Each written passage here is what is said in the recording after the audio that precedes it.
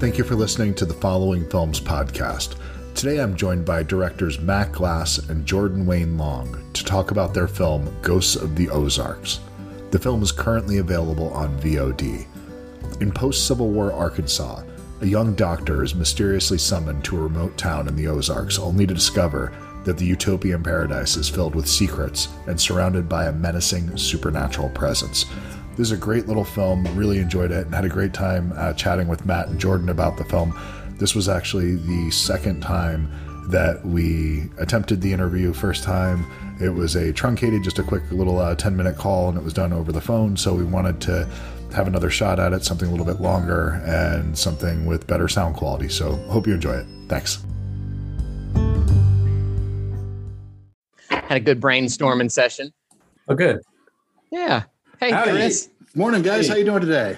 Good. Dude, thanks for being so cool about the mix-up last week. I appreciate it. No worries. Thank you. That was my fault. I've done this enough times and screwed this up where I wasn't completely explicit about time zones. So that's completely my fault. Oh, dude, that's sweet of you, but I'm pretty sure I just biffed it. How are you? I'm good, man. How you guys doing today? Good, man. Really good to be here. So how you've had the film out since the last time we've talked for a little bit. How's that been going? That has to be a pretty exciting time right now, I would assume, for both of you. It's real fun. It really is. It's and especially given a little bit of time after the release, it's been really fun. We've got to go to, I guess, 4 openings in theaters and Q&As, and that's been great. We were in Phoenix last week, and I totally didn't realize that you were in Arizona. Otherwise, I would have invited you. I would have gone up there in a heartbeat. I'm actually I'm in Tucson. It's about a little bit over an hour from where I live. It would have been, but God damn it. me again. Yeah, because this is right away one of the things that strikes me about this, because I've had the chance to watch the film twice now, is that Awesome. This is something that I would love to see in a theater for the scale that you guys were able to pull off on what's essentially a micro budget almost here is really impressive. And I'm sure that it just plays even better on a big screen. Thanks. And I got to say one thing about that, and it is awesome to see in a theater, not only for the visuals, but Matt's music and the people we got to do sound design with was called 424. 424. Thanks, Maddie. But these guys were just incredible. And Matt and I got to spend a month in the sound design process with them. And they are one of the big reasons it sounds so good in a theater. It's nuts. I didn't get the experience of seeing it in the theater, but having kids, I do often watch things with noise canceling headphones on at 10 o'clock at night, because I can't do that. And while not the same, if you're watching this at home, I definitely recommend it, because the sound design is really impressive here. Nice. That's awesome, man. Thanks. Thank you. That's good to hear. So go ahead. Oh no, please go. Yeah, please. I was just going to say that I hooked up my 5.1 surround speakers on my computer because I hadn't hooked them up since we moved to LA, because it's loud. And it was so nice to just like blast that movie and be like, oh, this is what it'll sound like. It's great.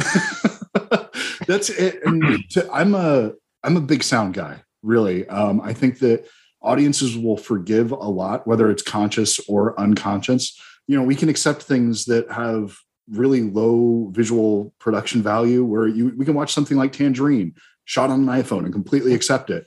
But if you're using the mic from the phone to capture audio, we're probably going to push back against that. I really think that the sound design is probably, if you're doing a small budget film, the thing that is often overlooked and really one of the most important things in selling a film. Definitely agree. 100%, man. Like we made documentaries when we first started out, and that's literally the conversation we have. We're like, listen, we cannot get the sound wrong. And we can forgive all of my out of focus shots, but like they won't forgive sound design. And yeah, you're right on the money. Well, if you're watching a scene, you can say, oh, look, they did something there. They were trying to get across something, went out of focus for a moment. What was the filmmaker trying to tell me? And if you're going through a scene and each side of the dialogue the sound design isn't balanced on that, you're going to pick up on that, and it's just going to feel much cheaper. Absolutely. To me. So I guess to kind of, this is the second time we're doing this. So we can pretend like that first conversation never happened. Can you talk a little bit about where the idea for this film came from? What was the genesis of this?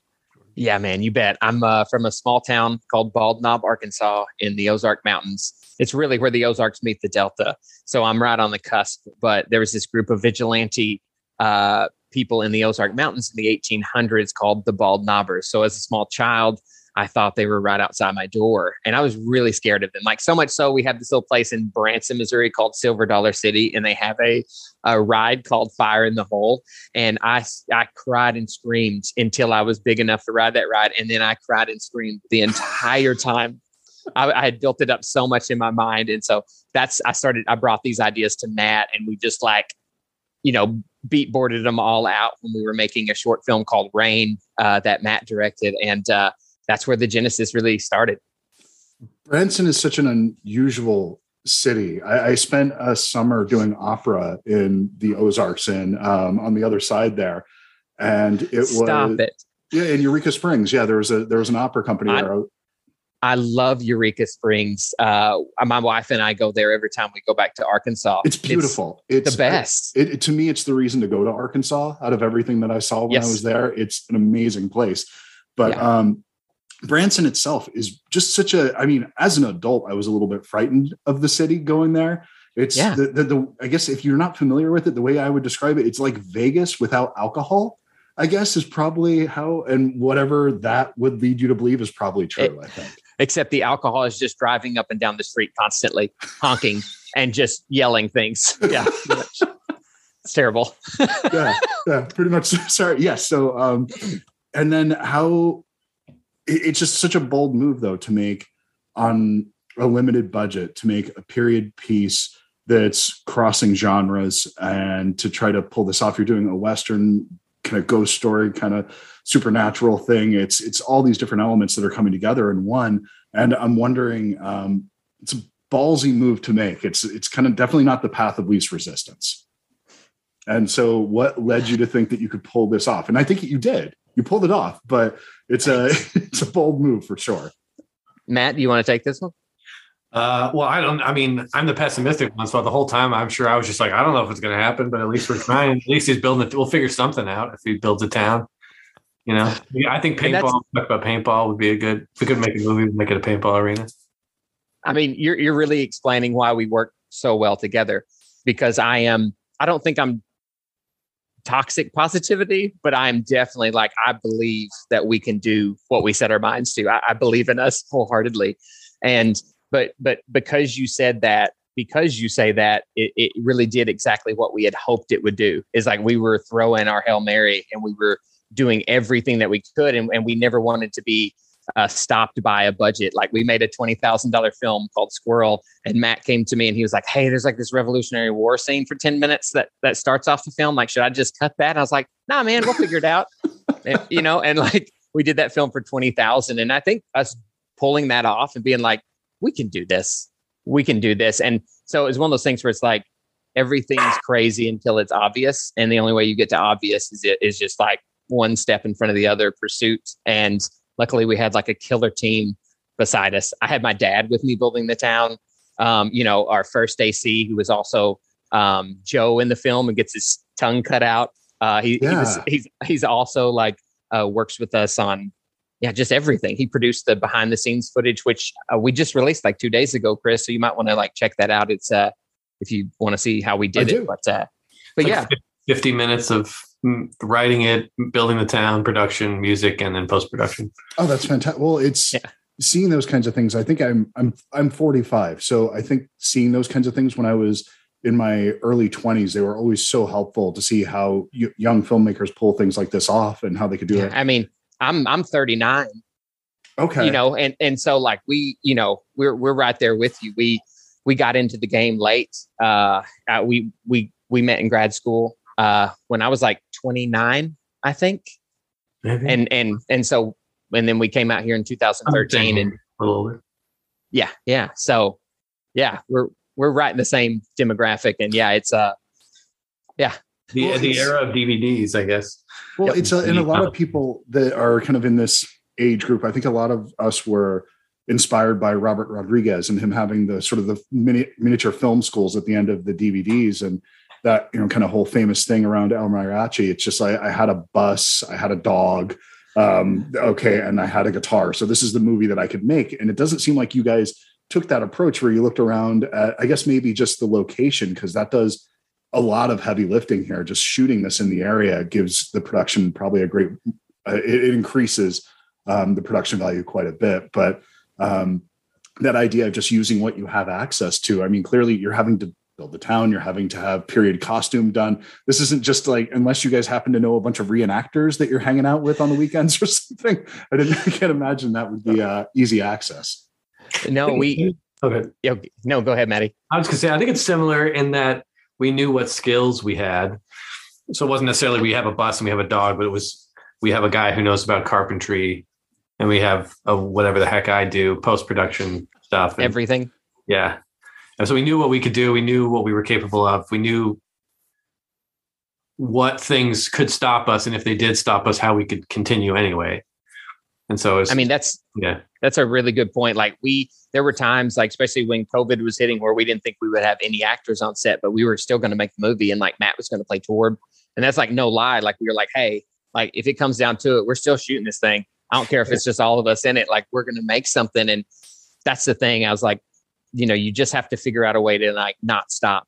And you're going to run into a million problems along the way. And you just have to decide to step over them and deal with them and just keep going. And it's like, you would never look back on it and be like, I can handle that again, but like it was a really interesting, like I mentioned before, it was just really everyone that was around us. We just all kind of knew that if we kept going, like it would come together. We just didn't know what form, but we were okay with that. We were just like, we're going to make it. Yeah. So I'm pessimistic for sure, but I'm never pessimistic to the point where I think it's never going to happen. Because I know no matter what happens, we will make something. Like it's never a thing we're like, we got 3/4 of the way through a movie or halfway through a movie and we just couldn't do it. That's never been a thing. It doesn't matter. We know how to we can finish it. We can do it. Because we couldn't even reshoot traditionally on Ghost of the Ozarks because of everything that was going on. So there's like 11 shots from the film that are in our backyard because that's how we had to reshoot things. And it was just like my hands or. Yeah. So for Torb in the rain, the close-ups of his cleavers is Jordan's hands in the backyard. We're just like a hose. We're shooting water at him. And that kind of. We brought Tommy back and we shot like some falling scenes like in the backyard. And we brought Phil in and we did that like around the area. And then the crowd scene at the end, we couldn't have a lot of, I think we only had like 19, 20 extras. And so Matt ended up putting like 60 versions of like 6 of us just in different outfits outside in the backyard. Just nice. Rant and roar. Yeah. So it's like he said, like it doesn't, whatever we get, we're going to get it together and put it into something and make something unique. And I don't know, that is part of like just being craftsman filmmakers is what we like to say, which is just like, what do you have around you? What's your skill set? Like, let's build it from there and make that thing look awesome. Cause we know we can. So like, I've been driving loaders, like front end loaders since I was a kid. So I can move dirt and I know that looks impressive on screen.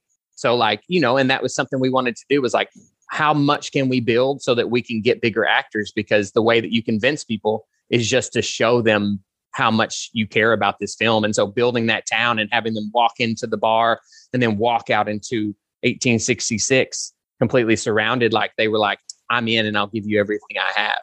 And you can see like, that's what happened. It's really neat. And can you talk a little bit about the casting process here? Because I know you have some of your people that you've worked with that are coming back here, but you also peppered in quite a few bigger names here. And it's a really impressive cast that you've put together, and they all play together really perfectly. It feels like kind of a dream cast. Thank you. I mean, Tara Perry, she's the casting director, and she also did 12-hour shifts. And though that team is a lot of our friends, from Tommy Hobson to Brooke and Tara and I guess Aaron Prue, she was also in 12-hour shifts. So we have this 12-hour shifts and me, I guess I was other cop in 12-hour shift. And, we had brought David and Christina along for that. And then we brought them on to Ghost. And so getting Tim was really David sending the script to Tim, and Tim was like, hey, I really like this. Can I have a meeting with y'all? And that's really when, like, I think that idea of like building a big gesture worked because he was just like, well, how are you guys going to shoot this? And it's like, well, we've been building a town. Matt's, been making the music. And so like showing them those two elements, he was like, oh, you guys are serious. Yeah, I'm in. And to his credit, I mean, that was awesome that he was just like, yeah, no, I see something in y'all. I'm like, let's go. So, and then Phil Morris had just been the voice of Matthew the entire time because Tara had been in a Roddenberry short with him.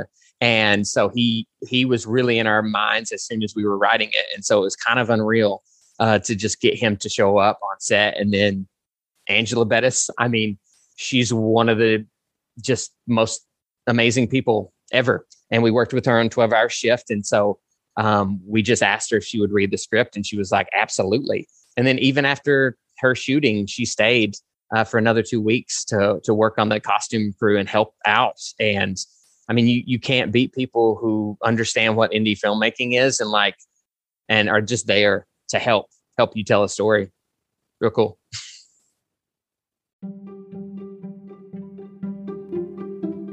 Today's episode of the Following Films podcast is brought to you by Bookmans.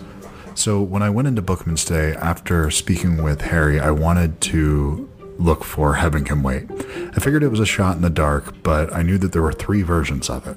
So there was the Damamichi version that I'm not even sure what year that came out, but it was the original, I think. I think that's the original Heaven Can Wait. And then there was the one with Warren Beatty from 78. And then there was a remake that was done by Chris Rock called Down to Earth. And I was open to seeing any of these.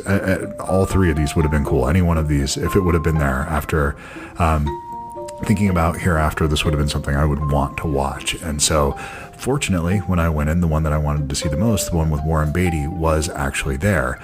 And this movie was directed by Warren Beatty, and I think it was nominated for like 9 Academy Awards.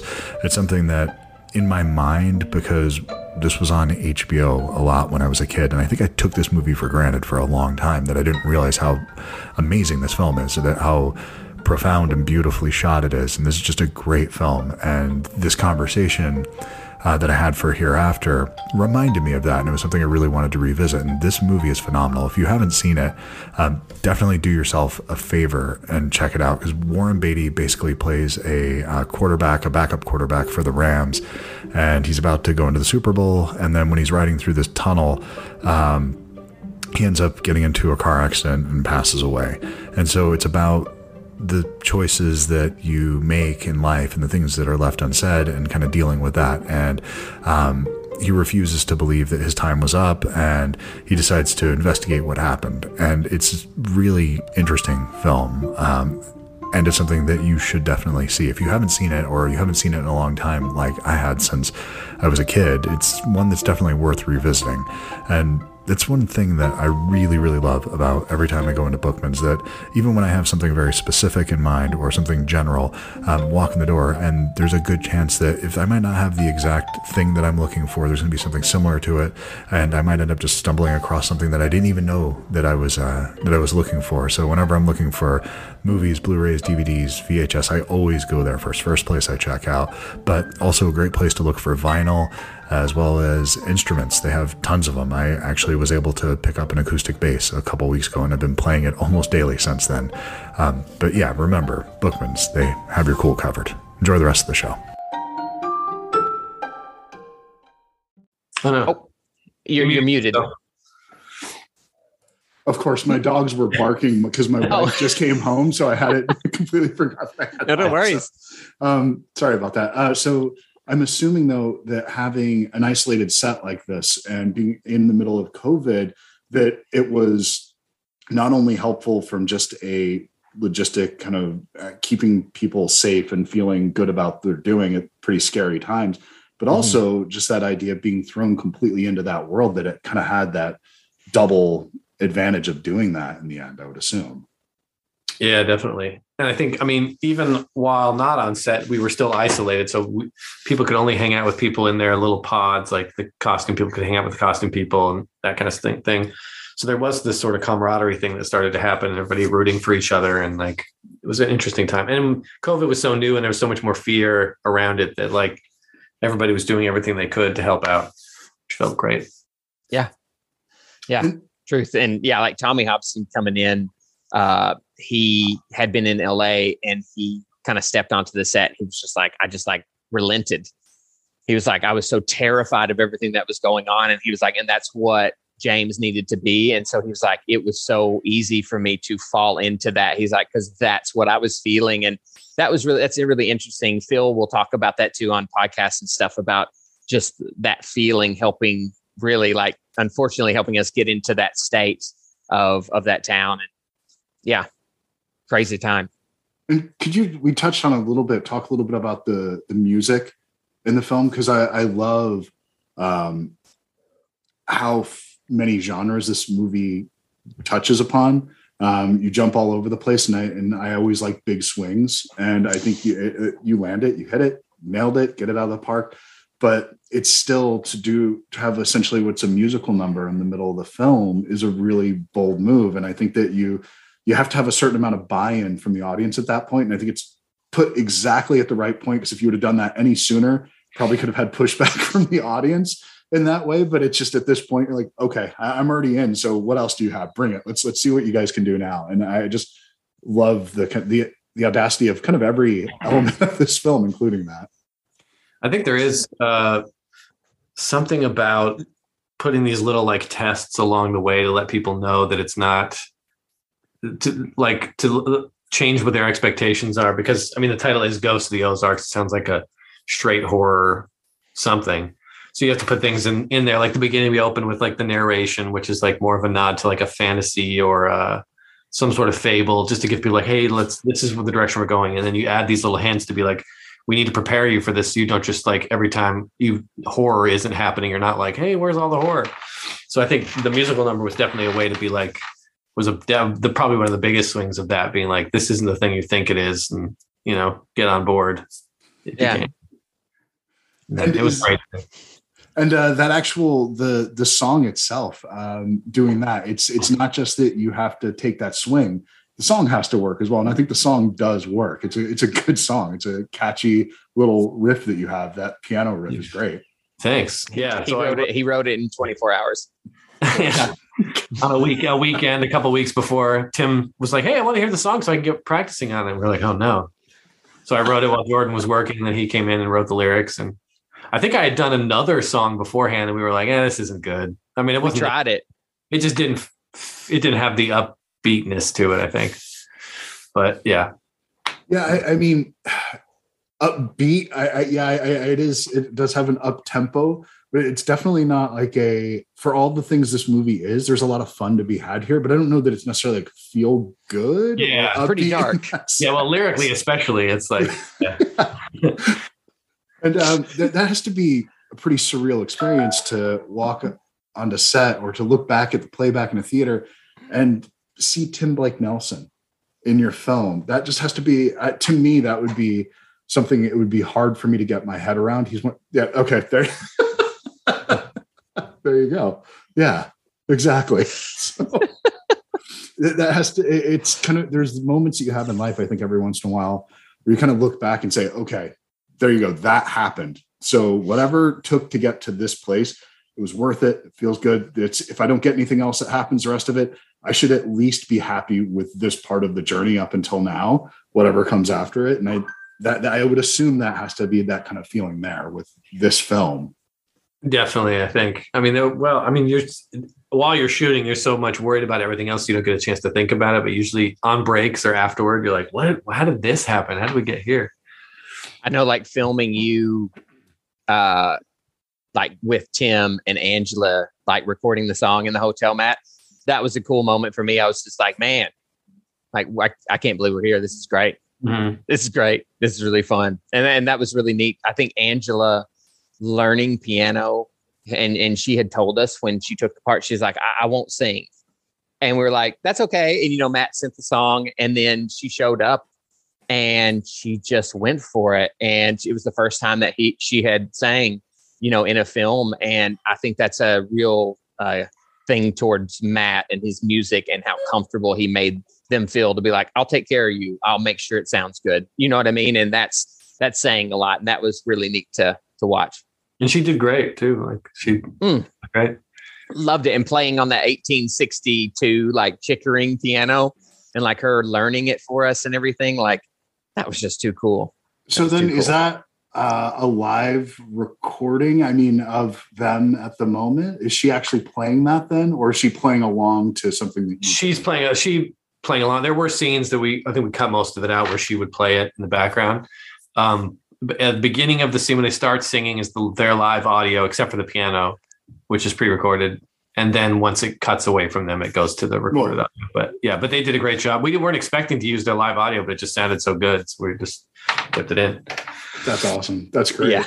And just what's going to be next for you guys? Because I'm assuming you're collaborating together again after this. You have that. Okay, this is definitely a partnership for a while. Yeah. Oh yeah. What is it that makes you work like this in this particular way with each other? How do you delegate things out, and what's going to come next? I guess it's kind of a big question, but I think the delegating is just that we're not different because we have so much. We're very much alike, but just in like skill sets and stuff, we're just like we have the different things we need. So there's not a lot of overlap. We're like, well, I want to do that thing that you do really. I want to build the sets. Yeah, and I want to After Effects that for 20 hours. Let me have it. Yeah. So we just have opposing skill sets. Complementary skill sets. There you go. We're gonna have to talk about this later. No, it's cool, and it's like I have never met. Before I met Matt, I had never met anyone who would match my like intensity for what I wanted to do, and my just joy of going after something. And it's cool because he is the last line of defense, and he finishes the film. And so I know that like whatever amount of energy I put into the front of it, like is going to be like matched and pushed forward like on the back end. And so I feel, you just know you're going to be respected. Like it's that thing of just like feeling like you're like, hey, thank you for like taking what I do seriously and vice versa. And like that propels me pretty much to no end. And that's what's fun. Like we don't know which project we'll be doing next, but we know we're doing a project, and all we want to do is just push like our talents and push like the people that work with us talents, like to the just to the pinnacle, and just see what we can do. I know it's like really lofty, but I'm the positive guy. What am I supposed to say? Oh, you're muted. And Matt, is that something where when this idea is being kicked around, do you look at it and kind of have Mr. Positivity just created 150 VFX shots, or is that something where about VFX? Usually, I'm the one who's like, "I will do it in post," and then later, and I'm the one who has to stop it. Why didn't I'm like, you can't keep saying that, Matt. We got to do it beforehand. But, yeah. Awesome. Save yourself. I'm definitely looking forward to whatever that project happens to be, because I'm a fan. I really dug this movie. Thank you, man. So it's on VOD right now. Will there, as a kid of the 90s, 80s, I guess, yes, there will be a physical release then? Outstanding. Yes. Okay. DVDs, as like what we've been told, is like DVDs are coming out. They ask for like bonus features and stuff like that. So is that correct, Matt? Yeah, I think it'll be a few months. We'll post it on our website or whatever when it happens. That's fantastic. I'm still one of those dorks that still collects physical media. I know we're a dying breed at this point, but yeah. It's awesome. What's that? You can't. I said I have my share of DVDs. So far, everything we've made has a DVD release, and I just want to keep the collection going. Yeah, of course. And you're right, man. What's the vinyl behind your head? I've been staring at it the whole time. Oh, this is the 12-hour shift score. Okay. Because the two colors in it, the kind of the maroon and green, I was like, is that like a Smiths record that I've never seen before? Because it has that kind of look to it. I'm like, I know it's not that image, but sorry. That's Angela Bettis right there from that's 12-hour shift. That's even more of a get, having that put on vinyl. Yeah, that was great. Did you have a release of that, or did you have That's great. There was a record label called Burning Witches. They do a lot of like horror and electronic stuff, and they released it, which was amazing. They released two like styles too. This one with the red, and then one with a green, which is really cool too. Yeah. Nice, very cool. Super fun. Well, thank you so much for doing this again, gentlemen. Thank you for working with me, for making the schedule happen. I do appreciate it. So thank you so much, man. We really enjoyed talking with you. I hope we can do it again. So do I. Yes, absolutely. So whatever that is, I will count on that. I will find you when it's coming out and make sure I hold you. Hell yeah. Awesome. I love it. Cool. And next time we're in Phoenix, I swear I'm going to let you know. Please do. Please do. Or Tucson, yeah. I do a lot of driving to Phoenix for things. We don't. I mean, I love my town, but it'll probably be Phoenix. So cool. That sounds good. Cool. Thanks, guys. Well, thanks, Chris. Yeah. Right. Have a good one. You too. Bye-bye.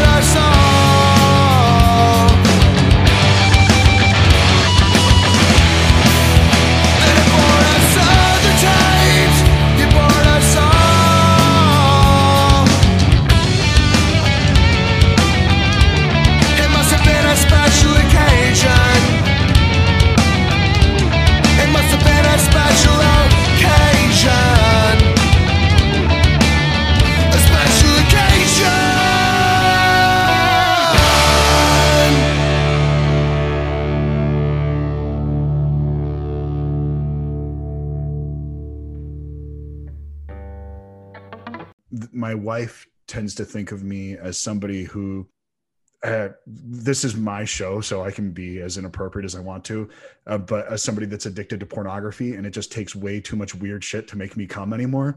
And so for this movie, to be something to have this kind of an impact on me, I think really does speak highly of it. So thank you for that. Happy to lend a hand. So to speak.